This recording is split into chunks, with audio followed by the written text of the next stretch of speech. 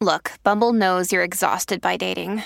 All the must not take yourself too seriously and 6'1" since that matters. And what do I even say other than hey? Well, that's why they're introducing an all-new Bumble with exciting features to make compatibility easier, starting the chat better, and dating safer. They've changed, so you don't have to. Download the new Bumble now.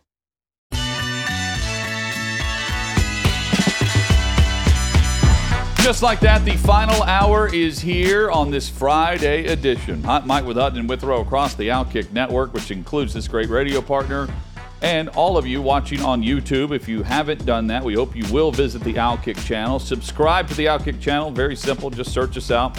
You can find us there, and you can catch all of the shows, live or on demand. Withrow and I live with Hot Mike each and every weekday afternoon starting at 3 o'clock Eastern. Dan Gilleon is about to join us momentarily. He is the attorney for the woman who alleges that she was gang raped at a party off campus at San Diego State University, and at the time was 17 years old. No findings were there to bring criminal charges against the former San Diego State University punter, Matt Araiza, or others at this point. The university has said that it found nothing to point to rape. The criminal charges have not been sought after either in this case, but a civil case remains.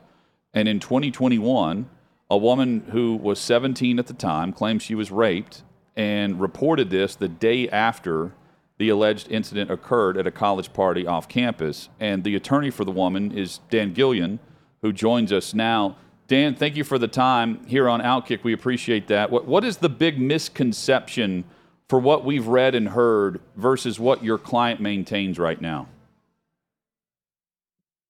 Well, I mean, I think what you're saying, what you've heard is Matt Araiza going around taking a victory lap for a variety of things that he seems to think is important. Like there was an audio that his agent leaked out where a prosecutor made a comment about him not being present at the time of the gang rape.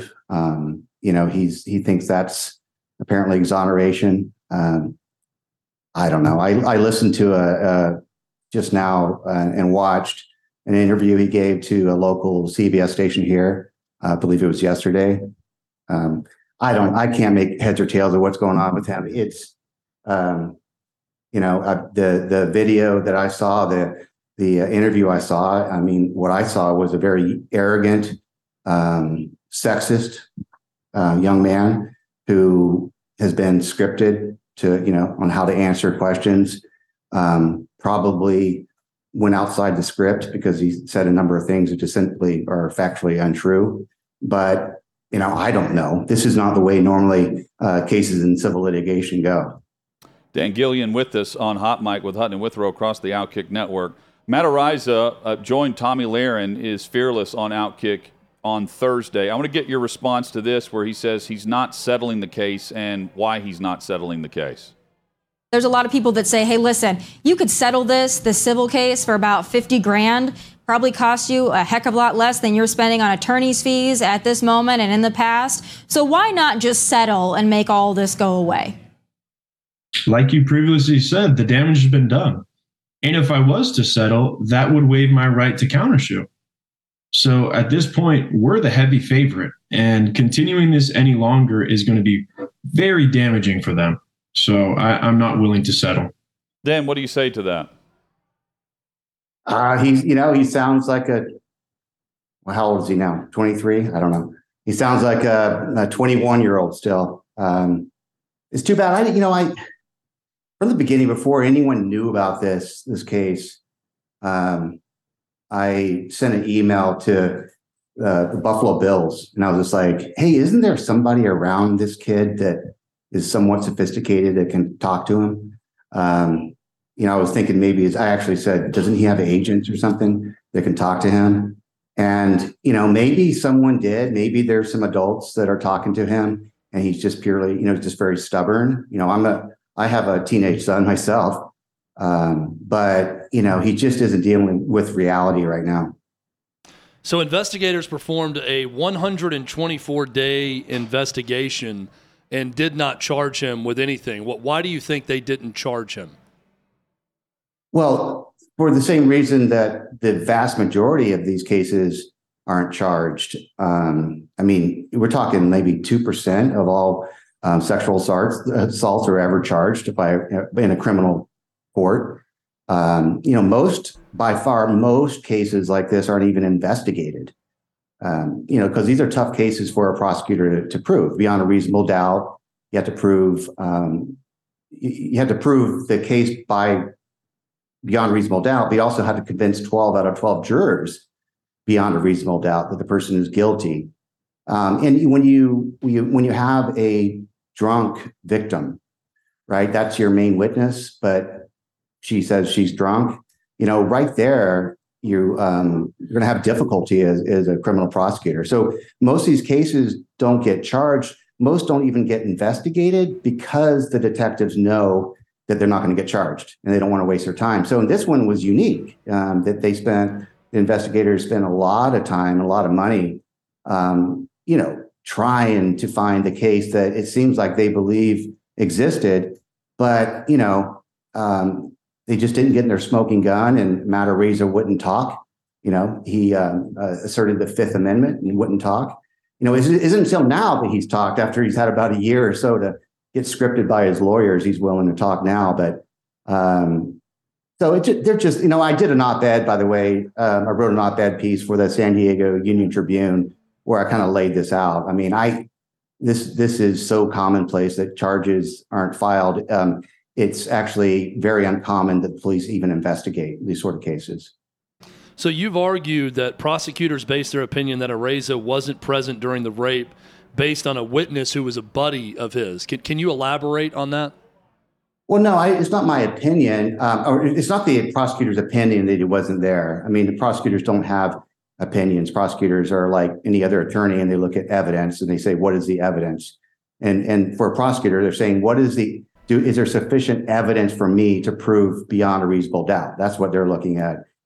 In that interview, there was a young deputy district attorney talking to an even younger, very distraught victim who was crying over the fact that the charges weren't going to be filed. And, there was a passing comment where she says, I know Araiza wasn't there, or something like that. But then the attorney that worked at my office who was present said, is that based on witnesses? And she says, no, one witness. That one witness was actually never interviewed by the police or the DA. The statement that was attributed to him was actually written by a private investigator hired by Matt Araiza's defense attorney, criminal defense attorney. And she went out in July of 2022 and supposedly talked to this kid and just summarized what he supposedly said. I mean, but this investigator didn't keep a recording of that. I'm not the prosecutor, nor am I sitting there thinking, I think that, this witness is going to come in and say something else. I think he probably will say the same thing that he apparently told this investigator, but that's what the prosecutor actually said. I mean, it was like right after she said, I know he wasn't there. She said, that's based on one witness. And we know who this witness is. I'm not going to identify him. It's interesting, though. He's a very close friend of Matt Araiza's. And recently, with all this media campaign that the Team Araiza has been conducting, I've made some comments about how he's, this kid was Matt Araiza's buddy. And recently, he started changing around his Instagram and Twitter to remove all references to Matt Araiza. So he's still out there working for his buddy and trying to act like he's not biased. Dan Gilleon, our guest. By the way, that whole issue goes to whether or not Matt Araiza was there at the time of the gang rape. But what he does know this, and his lawyers do know this, but they just don't seem to talk about it very much, is that the allegation against him includes the statutory rape and the rape by intoxication for sex that he now admits that he had with my client. Initially, during a pretext call with the police, he only disclosed that oral sex. So he didn't even comment about the sexual intercourse. So he admits that he had sex with her, and he can't deny that she was 17, and he can't deny that he was 21, and he can't deny that that is a felony. So what does he do? Well, he's never really said anything until now, but prior to the DA dropping or not filing charges, they didn't drop charges. Before they just announced they aren't going to file, his attorney was going around saying, well, she said she was 18. And now he's tasked with he has to come up with a reason why he asked her why she was 18. She's always been very, very clear that no, he never asked me. I never said it. It was never an issue. Well, and feel free. Hold on one second, Dan. Feel free to refute this if you want. But this is from Dan Wetzel's story at Yahoo. Witness interviews from the party, including two of the girl's friends with whom she arrived, said she didn't appear to be drunk at the time. Other witnesses said the girl was telling people she was 18. Are you refuting that part of the witness's account? Okay, so which witnesses, though? So you first of all, you talked about some of her friends who said, her friends said that she was not only intoxicated, that she was inebriated. That's what her friends that were present said. Even there was a football player there that was blocking access to the house and preventing my client's friends from getting in there and helping her get out of that room. He even gave a statement to the police that she was inebriated. There's some witnesses may have said she didn't appear drunk. I don't know. The bottom line is we don't have BAC. We know what witnesses are going to say. I know that my client's going to say is that she consumed almost an entire fifth of vodka that evening. And we do have, there's, the evidence by way of the videos do show her at some point with her eyes kind of rolling back in her head, appearing inebriated. But I don't think there's any doubt that she was drunk. Now, the issue I was addressing before wasn't rape by intoxication. It was statutory rape. And those are two separate things. Matt Araiza admits now he admits that he had sex with my client on the side yard now he says within 15 minutes of meeting her. And he's 21 at the time. She was 17. The only way he can get out of that is by coming up with a story that somehow she told him that she was 18. This is a young girl with braces on her teeth and appearing very intoxicated and appearing just young. She's just a young looking girl. And, the bottom line is he didn't ask her and she didn't tell him. And that doesn't create a defense at all. That's why he's coming up with this story. Dan Gilleon with us on Hot Mic with Hutton and Withrow. Was anything removed from social media from that night? We're in a social media age where you're going on Instagram Live, you're making posts, there's tweets. Is anything from social media helping to corroborate the story of your client? Well, which story of my client? Or the account. Well, okay. Well, there's nothing on social media, that I can think of. I'm sure that there was. We know that some of these guys shared videos of themselves having sex with my client on, I believe it was Instagram or Snapchat. But now we're not using social media so much. Social media shows a very close connection between Matt Araiza and the person he, describes as his designated driver or chauffeur or whatever you want to call him. But, he's a second string punter on the team, and he just, saw Matt Araiza as God. But they're very close friends, and there's TikTok videos out there showing them together, traveling together. But he's been taking those posts down. So that aspect of social media be used. But, here I just think it comes down to my client's very believable. She's very real. She's humble. Her story makes sense. And I've just now been able to see that Matt Araiza, he can appear scripted and, might maybe rehearsed.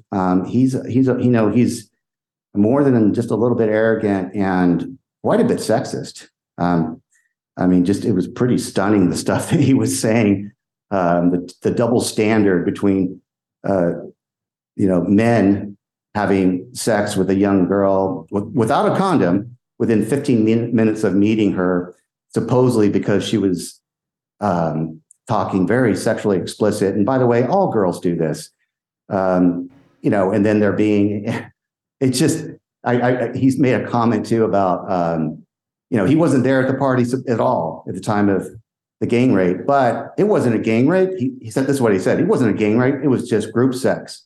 Like, okay, Matt, if you weren't there, then how do you know what it was?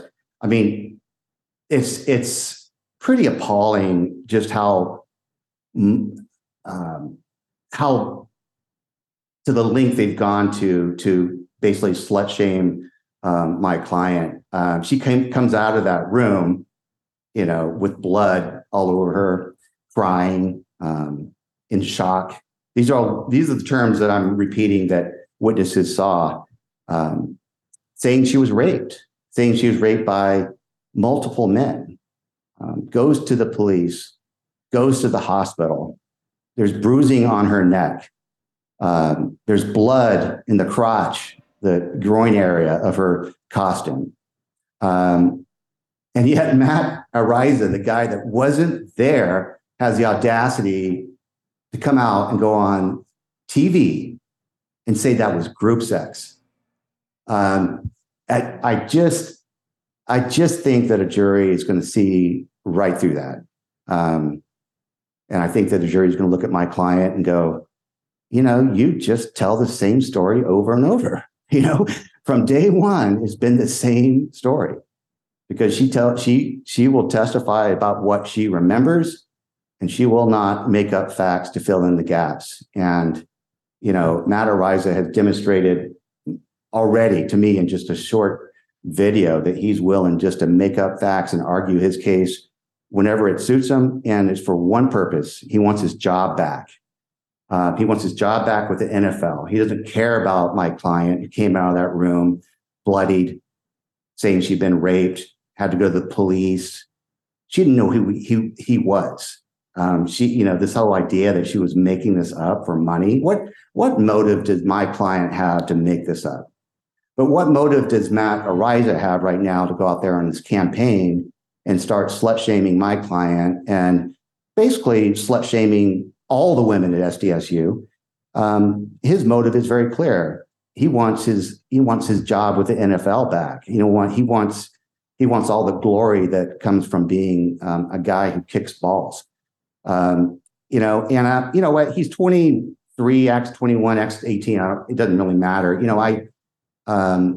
It just seems like to me that some of the adults in the room on Team Araiza's side, they need to, have a kind of come to Jesus with this guy and say, Matt, you were 21. She was 17. She had braces in her mouth. You had sex without a condom within 15 minutes of meeting her.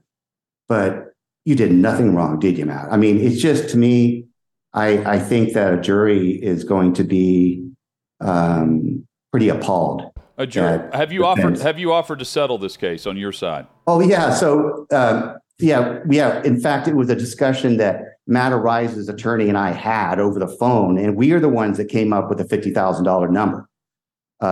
It was interesting. And I told, Mr. Submergent, it repeated what my client's been saying from day one. She doesn't care about money. So I said, listen, he doesn't have a job. $50,000 is a lot to a young man who doesn't have a job. And he came back and said, well, how about 25? And I go, no, it's going to have to be 50, because otherwise he'll go around and start acting like it was just a nuisance thing. And I said, but don't worry, he can pay this off when he gets a job. So it wasn't about anything. So it was just more about like, hey, let's just resolve this case. And his attorney agreed with me. So that's what I'm saying. It's like somebody is around Matt given him bad advice. And maybe he's just a stubborn young man and won't listen to anybody. But, he's got it in his head. Somehow he's going to end up suing me. I don't know if he really believes that, but, that's, again, just more lunacy coming out of that side of the case. Dan, final thing. What's the timetable like moving forward from your end on this civil issue? Well, these cases typically take, a couple of years to get to trial. And I think this case is a good example of why. We still don't even have all the records from the police in unredacted form. This is an important case, and we've got a number of witness statements from the police, but there's also a lot of them that have been completely redacted. And, we can't even take depositions until we get those statements. There's additional defendants we're going to be naming additional defendants, because now that we have the police reports, we're able to identify at least 2 more football players who admitted to at least having sex with her in that room. And then we also identified the football player that was blocking access to that house while the rape was going on. The big issue, and I think the big kind of the big red herring that Team Araiza has been trying to get the media to follow, is whether or not he was part of the gang rape. And, my client, she told the police within a couple of days that he led her from the house into that room, and then someone shoved her down from behind. That's pretty much what we alleged in the complaint. 10 days after the incident, Matt Araiza, during a pretext call, so he's being recorded, he didn't know it. He commented that he was outside for the rest of the party, and starts talking about why the party ended. And even made a comment that he thought that my clients in her group were there until the end of the party. He never ever said anything like, "Oh, by the way, I left the party early." He never said that. That's what he's saying now. It may be true that he did, and his attorneys have told me they have independent evidence beyond what he says and beyond what his buddy says. But for some reason, they just won't produce it. And all I can assume is the reason is they don't have it. And final clarification, the investigation, did it not say that there was no blood as she exited the room? And No. Is there a discrepancy there? If so, why? I have no idea where you'd say there's no blood when she comes out of the room. There's a couple of guys have been willing to say that because they're trying to squeeze this case into some sort of group sex. But I mean, every single believable witness. Plus, I mean, I don't know if you've seen the video. The video of her costume, it's got blood all over her groin area, and the witnesses that they've deposed. Well, there's one witness they've deposed so far, and she said there was blood. What was interesting about that particular witness is the same investigator who was hired by Araiza to interview the friend. She had in her statement that she attributed to this witness about the blood. She really downplayed the amount of blood that there was. But, at her deposition, she said, no, there was blood. It was dripping down her leg. Was there an examination done by the investigators, I guess is the question. And what were the findings of that investigation with the rape kit? Oh, yes. Yeah. I mean, it's all, this is absolutely. She went to the hospital and underwent a very invasive sexual assault test, and by nurses primarily.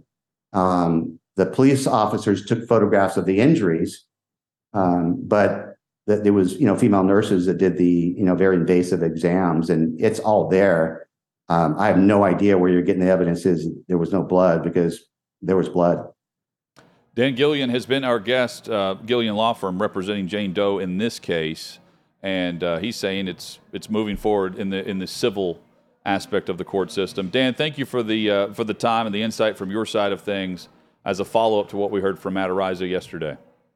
Okay, no problem. Thank you. Absolutely. Dan Gilleon there, the attorney, and chances are we'll be checking back in as this case progresses, because he's still maintaining his client's side of the story, despite the university. Keep in mind, this happened off campus. The university in saying 2021 that there were no findings on their end that suggested rape, and there are no criminal charges that were brought forward and was announced in December of last year. And recently, the videos have been referenced, and Matt Araiza's making what he said was the victory lap, according to Dan Gilleon. And according to Dan Wetzel's piece, and this is from prosecutors after that 124-day investigation, which is important to note, quote, prosecutors said her behavior in the videos made prosecuting anyone for rape impossible. And those are the videos that Dan referenced that are out there. Coming up, Mary Katharine Ham will join us. She's the host of Getting Hammered with Mary Katharine Ham. We'll dive into where we are in the world of news media, sports media, and the 24-hour news cycle. And Chad, specifically, the importance of being first versus being correct and accurate. That's next on Hot Mic.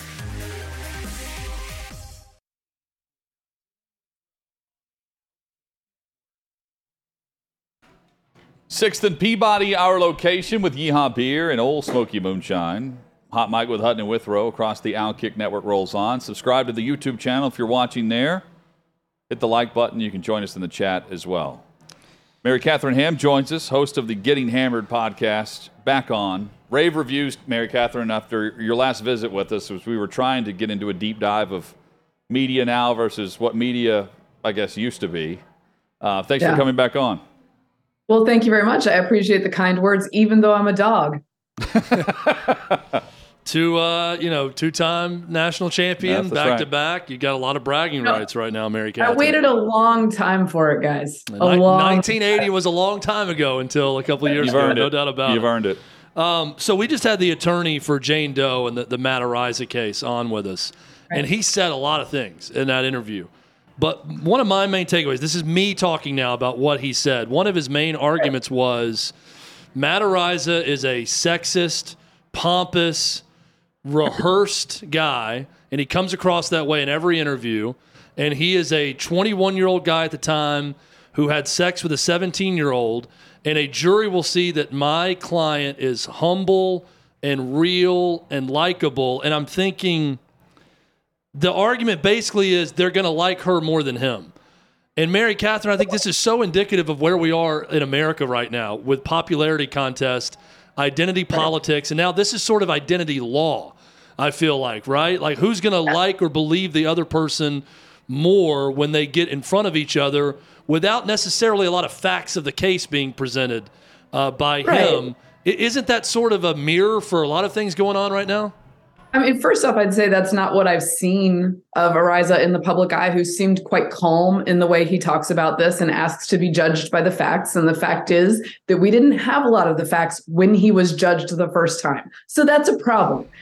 Even if you don't like someone, they are afforded due process. That's part of the deal in this country, and it should be part of the deal in this country. Now, this is a person, the accuser, who brought this issue to law enforcement quickly after it happened. Law enforcement looked into it, and prosecutors decided, look, there's just not what we need here. In fact, there's exculpatory evidence.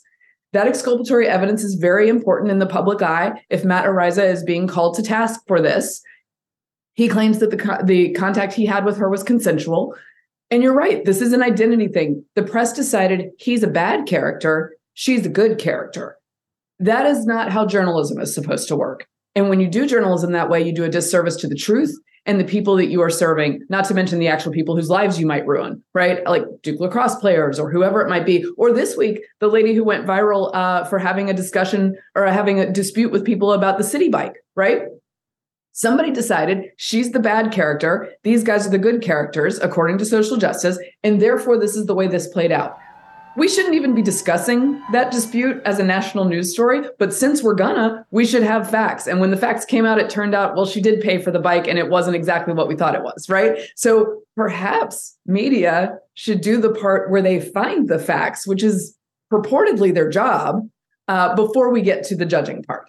Is it to a point where those that are hustlers, those that are digging for those facts are no longer needed because you have those that are cultivating stories, staff reports, quote unquote, as I refer to them as, instead of boots on the ground, digging into information? Are we beyond that era of media doing that job for the public service? I don't think we're beyond it, but we're in a real bad place. Being loud and opinionated and just choosing the right characters in the social justice sort of universe is cheap, right? It takes investment to be on the ground. It takes time and discipline to think through the facts instead of jumping in with the hive mind where you might get promoted if you go along with the story. Like, I don't know, Jussie Smollett, like saying that might not be accurate doesn't really help you in a newsroom. Promote it or just keep your job, right? Not get fired. And going along with it, or I don't know, the entire Russia collusion story, none of that gets you any punishment, right? So the incentives are all bad unless your incentive is to tell the truth, which is what I attempt to do. And I just try to help so many others in the media see that maybe we would be better served and the public would be better served and we would have a better conversation if that's what we were concerned about. Even if you decide you don't like the person you're reporting on. Yeah. Do you watch the show Succession on HBO? Mary Catherine? I actually don't. I know this is a mark against me. No, you'll love it. I haven't watched it yet either. Well, there's the latest episode. There's a fictional election night taking place. Right. And one of the key arguments that happens is between two siblings on each side of the political spectrum. And there is an incident where there's a fire at a voting facility. And watching both of them argue either side of what happened, that it was Antifa or that it was right-wing lunatics that did it, and they can just and they don't even care. But they're going back and forth in a funny way of what probably happened and what we could say happened and how we could spin it or what may have not happened or we probably shouldn't cover that. And I'm watching it and I'm thinking, so many people root for a story to be true or false. And how do we get back to seeing a story and writing about it and not necessarily rooting for one thing or the other to be true with it, right? You mentioned Jussie Smollett, which is a great example of that, but actually looking at it on its face and not rooting for something with a story.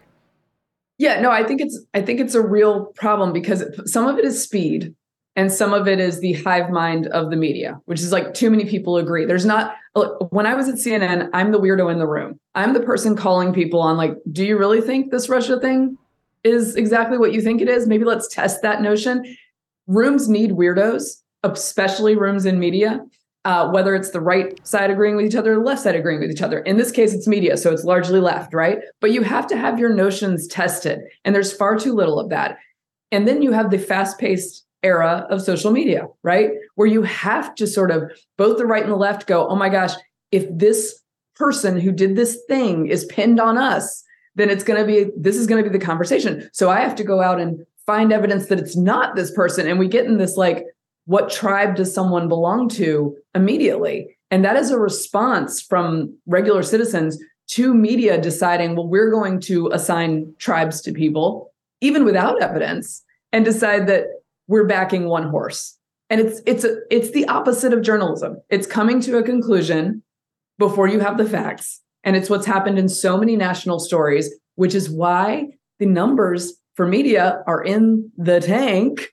They're so bad. They're almost I think they're on par with used car salesmen for good reason. They lie to us. They're lazy. They do not figure out the facts quickly enough. And like, I can be guilty too, right? I can jump to the wrong conclusion because of my beliefs, but I feel like I have a lot more people around me to test my beliefs as a right-leaning person than some of my friends in the media who are just towing a line that is often something everyone agrees with. Mary Katharine Ham, our guest on Hot Mic with Hutton and Withrow across the Outkick Network.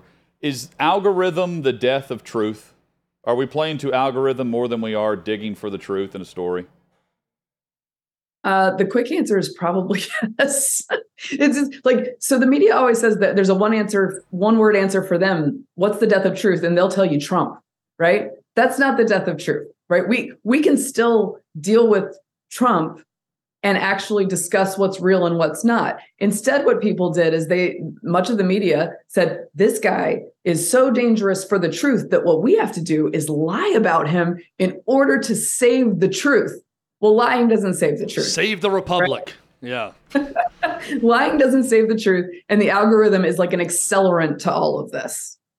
Because you get the repeats, you get the hashtags, right? And you're feeding your base. And that's really what it comes down to. What's the public base for who is our audience, our target audience going to think about this? And how are they going to receive it? It's more than that. It goes back to the Matt Araiza story. He's drafted. He's with the Buffalo Bills. And this is in the, right on the opposite end of the Me Too movement, and you've got this vitriol for how dare the Bills not know about this. Right. How they don't know about this story, so they cut him. They have a press conference about it. Araiza says he doesn't hold anything against the Buffalo Bills, but I mean, at some point you can unring the bell for whatever we've reported with Araiza in this story, if in fact nothing comes of it, and in fact, on the opposite end of the civil case, they're offering to settle. Yeah, I would argue that all pro leagues and colleges for that matter too need to have a uniform way that they deal with such allegations. Yeah. So that they can say, look, we're following this policy. We've done the investigation we're required to do. Maybe there's a hold you put on somebody while the allegations are investigated, while you figure out what prosecutors are going to do. But it should not be the case. It's not a fair standard that you have to immediately prove a negative in order to stay in your job. Whether it's the lady with the city bike who got let go from hers or whether it's Araiza. You know, the Me Too movement and Harvey Weinstein, clearly a monster and prosecuted and convicted of being a monster. But a lot of the fallout from that with everyone else, I don't know how many times you can point to someone and say, this person's clearly a monster, or maybe they were just victim of the circumstance of being caught up in that movement. Have we seen that movement turn at all with the Matt Araiza story, with Johnny Depp versus Amber Heard? Also, where immediately it was, Johnny Depp must be a monster, and then it turns out, she's pretty crazy too, and all that goes down. Have we seen a turn with that, Mary Katharine? I think there's a little bit of a turn, right? I think people are a little sheepish about how far they went saying believe all women all the time, right? It's not a useful standard. I think the Johnny Depp one is a perfect example where this was adjudicated, and even in a civil lawsuit where there's there's a lower threshold, she did not succeed because the facts came out, right? And in that case, I guess using the lawyer's argument, he ended up being the one with the facts on his side and the more likable one. And that mattered in that courtroom because that does matter in courtrooms, but the facts were adjudicated finally. And I appreciate that he got a nice welcome in France for the Cannes Film Festival, because I do think he lost a couple years of his career over this, which was not a good relationship, very, very messy, and certainly was not just him causing problems, as we now know from the trial. A 7-minute standing ovation, though. That's a lengthy standing ovation. He's back. At some There's point. no doubting now. Johnny Depp is back. We got Pirates of the Caribbean movies being made. All of a sudden, he's all the way back. The sad thing to think about is how many people go through this who maybe are judged too quickly and get no redemption. The redemption is always so much quieter than the accusation, and that's a problem. What's a newsroom like nowadays, Mary Katharine? What is the edict from top down, news director down, on what we are seeking? Look, I think a lot of people are looking for clicks, right? There's still sort of this guise of like, we want to be truth tellers. And frankly, there's far too much lecturing of the American public about how the press is the only truth tellers, when clearly that's not the case. Clearly they're using their own biases and making different calls that way. Clearly they're not telling the truth sometimes. Clearly they're employing often people who lie on their own behalf, right? And so I think there's too much lecturing, and they have not reckoned with how to gain trust back. And I don't know how they will do that if they don't stop talking down to everybody about the truth.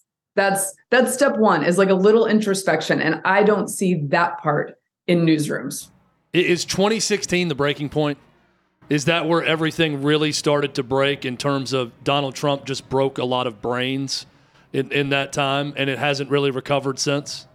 It's an easy answer, but it's also, I think, partly the right answer. I was there watching it live, right? I watched the day after the election when we all went on CNN and everyone's scratching their heads, mildly traumatized. I'm like, well, I was sort of wrong about this election, but I wasn't as wrong as you guys, because I thought there was like a 40% chance he could do this.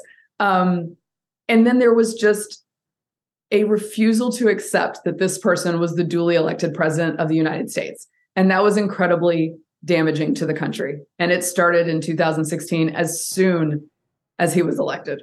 And as journalists, that's doing exactly what they accuse many, rightly, on the right of doing, of denying that Biden won the election, right? It's the same thing. They just think it's righteous because it was Trump. And that's the problem. You can't have two different standards. Mary Katharine Ham has been our guest. Follow her on social at MK Hammer, the Getting Hammered podcast, available now. Best podcast titles of all time. Right. And Thank you very much. Almost as good as Georgia's Defense is the name of that podcast. Good luck with I got to go up to Philly and watch them this year. Good luck on your three-peat, by the way. Your trio of titles coming up. Thank you so much. Next time we'll get into Stetson Bennett, whether or not he graduated from Georgia and how that's possible. Oh, I have thoughts.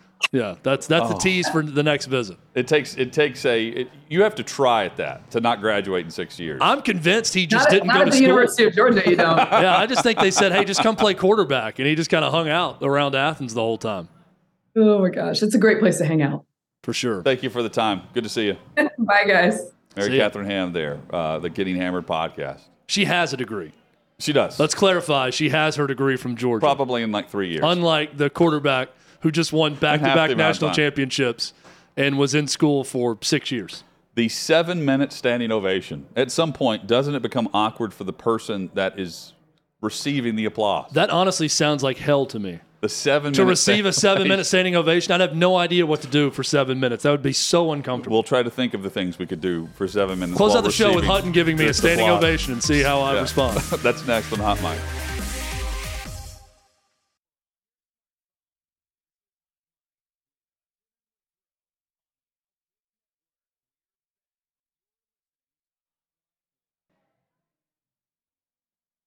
Johnny Depp was back. Won a $15 million defamation summary in his defense of whatever was going down with Amber Heard. That was last year as we knew it. Now he's at Cannes, and he's receiving a 7-minute standing ovation in his return. Chad, it was emotional. He's crying. He's, coming up on stage. You do a lot in 7 minutes. But this is through Variety. I don't know what you do after like the first minute of this standing ovation at the film festival. After a certain point, don't you just like raise your hand like, okay, guys, like, all right, that's enough. You've cut it. It's all good. I think 30 seconds of it, I would be like, all right, thank you. I'd go grab a microphone. There's not one next to him, but I'd go grab something to get people to sit down. I'm trying to think, like, we were asking, like, have we seen anything like this? There are encores at concerts where you don't have to wait 7 minutes, not even 3 minutes before they come back on because the artist can't wait to get out of there as soon as possible and get back on the road. But Depp is just standing here the entire time. A standing ovation? No, like 7 minute standing ovations. No, I think it's the standing ovation. French people, they just don't know when to stop clapping. They're just waiting for one person to sit down and then the clapping stops. If they didn't know when to stop clapping, they wouldn't have stopped. They stopped at some point. It's fading off now at the very end. Oh, it's still going though, and this is what this is. There it is. Yeah. No. Okay. We're back. We're back. I don't know. And we're back to clapping. At some point, it just becomes way too awkward. I mean, you can have a good sob session, and your tear ducts are dry by the time this thing is over. Did he just make Citizen Kane also? Is this the greatest film of all time? I had to go read the description. It's something about Louis XVI. Jean Dubarry? Is that how you say it? I think it's Dubar. I don't know. I'm making this up. Barry? It's probably I just Dubar. like to, when someone tries to pronounce a foreign language, I like to correct them, even if I don't know it. I'm like, no, it's Dubar. Dubarre. Chad, you can tell me how that film is. It's Dubarre. I'll watch it. I'm not afraid of some subtitles. All right. Doesn't scare me away. What are we talking about on Monday? I think we're talking about the Lakers back in the series. I hope that's the case. I have a fear that this is going to be a short series, even though it's going to be a very entertaining and competitive series. I think the Nuggets come back with a definitive lead by the time we get back on Monday. We're also going to hear from Mary Katharine Ham on her theory on how Stetson Bennett did not graduate college in 6 years. It's also what we're going to talk about. What about Boston? I think Miami can get them again. They're so inconsistent. Boston. Heat culture, Hutton. Heat culture. Miami. Our guy Colin's wearing a Miami Heat hat over here today. What great mojo for the Heat. And socks. He's ready to go. What is a Miami-Denver NBA Finals going to mean for the ratings that have been so good? But you end up with Miami and Denver instead of Boston and LA. It'd be a great series. I don't know that it's going to be breaking any records with ratings. Have a great weekend. We are back at it on Monday, 3 o'clock Eastern for Hot Mic with Hutton and Withrow across the Outkick Network.